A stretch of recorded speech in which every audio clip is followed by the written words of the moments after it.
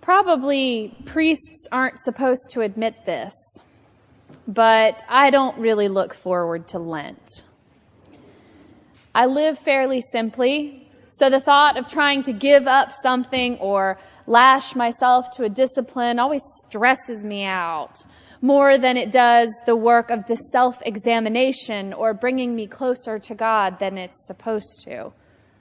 This is my job. I should be good at this. But even that admittance only makes it harder for me to get my mind around, as if my Lenten discipline should be just that more meaningful, as if leading by example means that I have all the answers. I don't. I dread Lent. I struggle with it every year.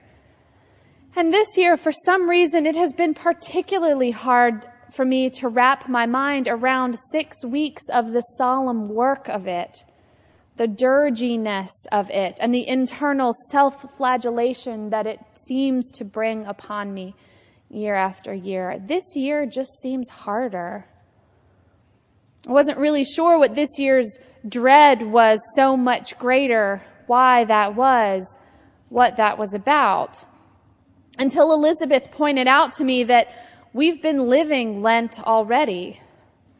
We've been stuck in months of a secular, cultural, Lent-like time. If you are, like I am, prone to see Lent as a time of doom and sorrow, of asceticism and bad news, well, friends, we're already there.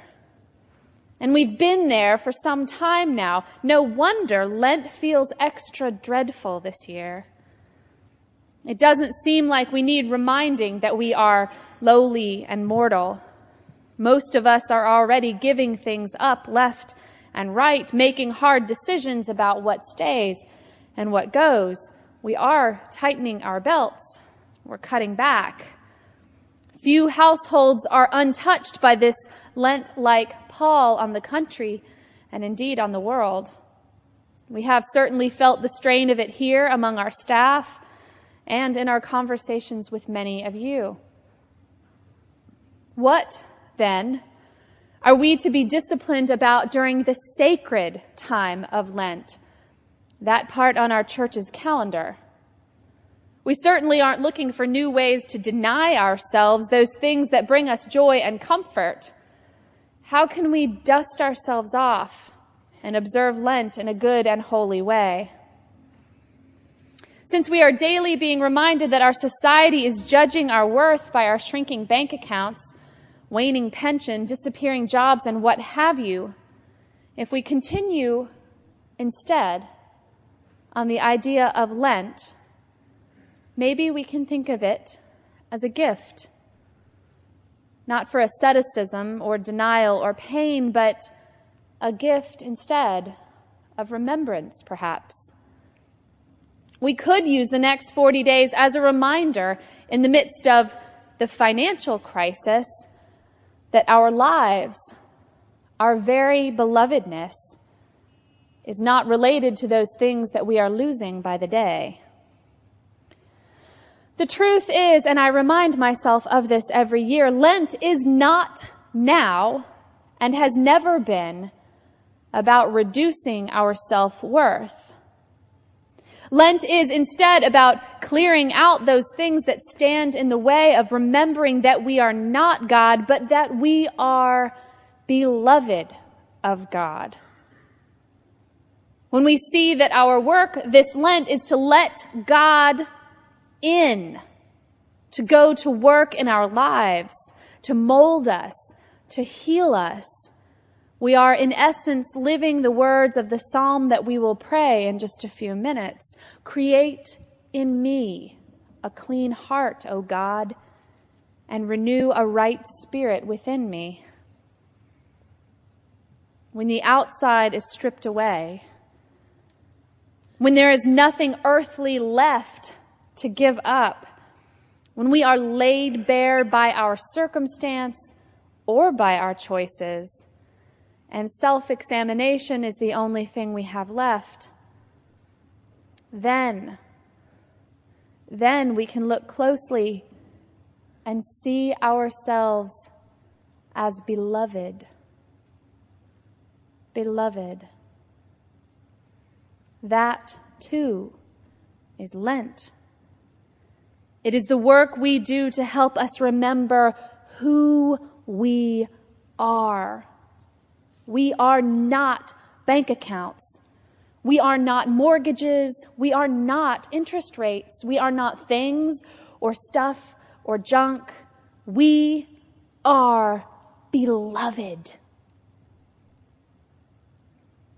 When we do the hard work that it takes to remind ourselves that we are, each of us, invaluable in the eyes of a Creator that loves us,